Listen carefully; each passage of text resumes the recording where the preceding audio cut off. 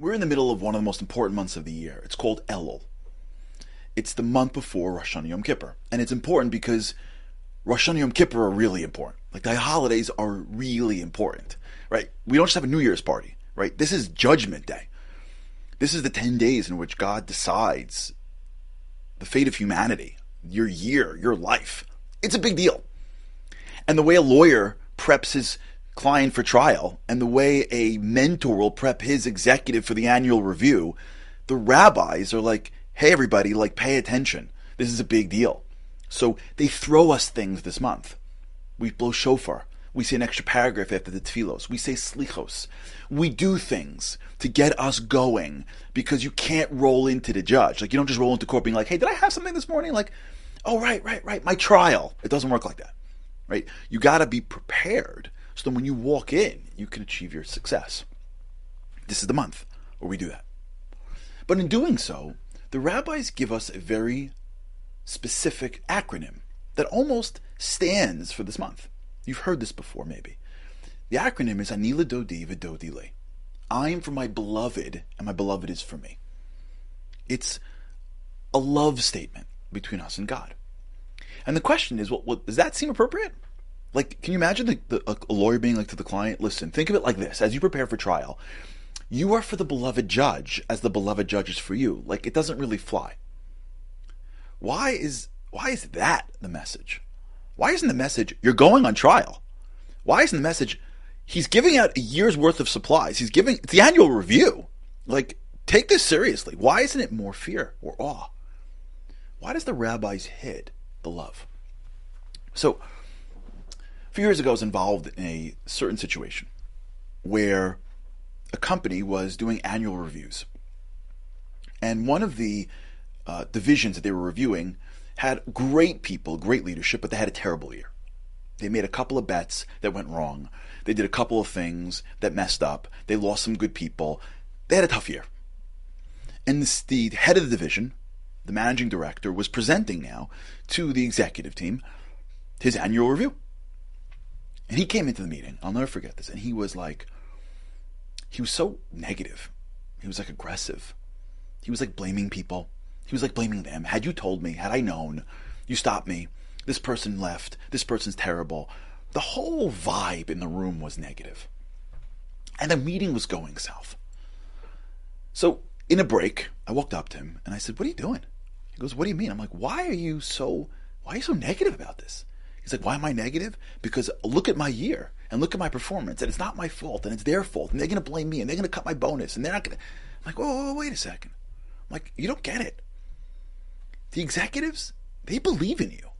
He's like, no, they don't. I'm like, they do. Behind your back, they think you're part of the future of the company. Like, they really believe that you've got a shot at sitting where they're sitting in the future. It's the market. You have ups and you have downs. You run a business. There are good days and bad days. Like, you have bad years, but you're coming at it totally wrong. He's like, really? I'm like, yeah. So we come back, and he says, listen, I apologize. Can we do this next week? And they say, all right, like, fine. He comes back a week later. He presents again, and he's on fire. And by the way, he's working on the same stuff, but he's building his group, and he's got ideas, and he's asking for resources, but his whole aura is positive. It's excited. It's engaging. You know, we approach the high holiday season sometimes in a negative way. We were taught, or we were told growing up somewhere, that God's always mad at you. You're never enough. And during this period of time, he knows. Like, he may not be paying attention, but he's paying attention now. And you really think about standing in front of the creator of the universe at Judgment Day. Who here is like, I got this, right? Only if you're humble, you're not thinking that. You're thinking, I'm not enough, and I'm really scared. And then you start having these thoughts of, I shouldn't be doing this, and you start not thinking about it until the last minute, or you're like, is God even paying attention? Or you try for it to be over quickly. All these things to get out of this period of time, because this period of time makes you feel like you're not enough, and we don't even realize it, whether it's passive or whether it's active. We bring negativity. And the rabbis take the month of prep and say, listen, I want to create an acronym for you. I want to create a model for you. Here's the model. I'm going to pull it out of a love song called Shir HaShirim. It's called Ani L'Dodi V'Dodi Li. You are for Hashem, your beloved, and your beloved is for you. God believes in you.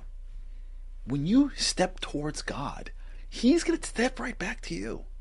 This is a love relationship. He didn't put you on this earth to torture you. He didn't give you your challenge because you can't. He gave you your challenges because you can. He knows you're imperfect. He made you imperfect. He knows the world is imperfect. He made the world imperfect.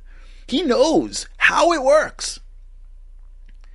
The goal this month to prepare is not to shirk responsibility, not to realize that I'm there.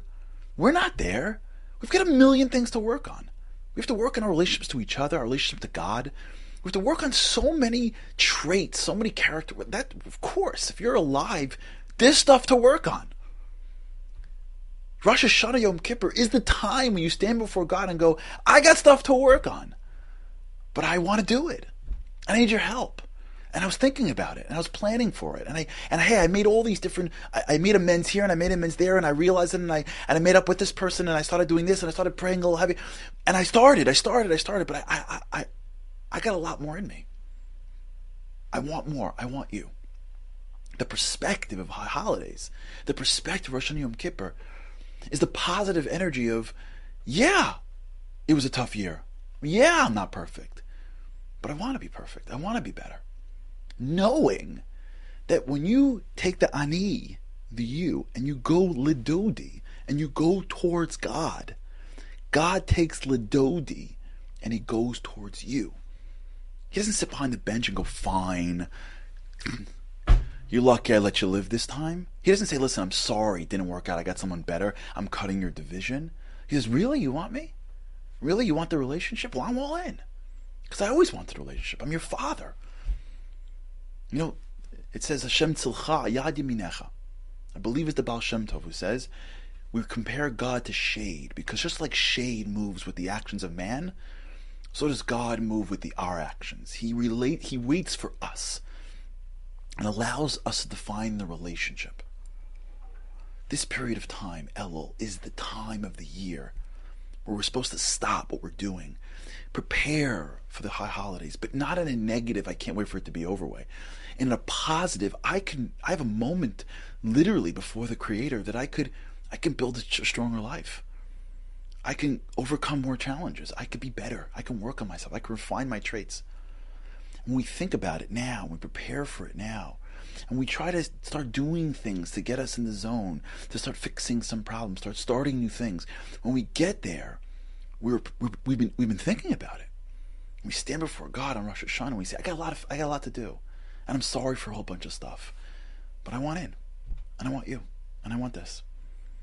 And the rabbis say, Ani L'Dodi, you do that, you will see just how much God is there for you.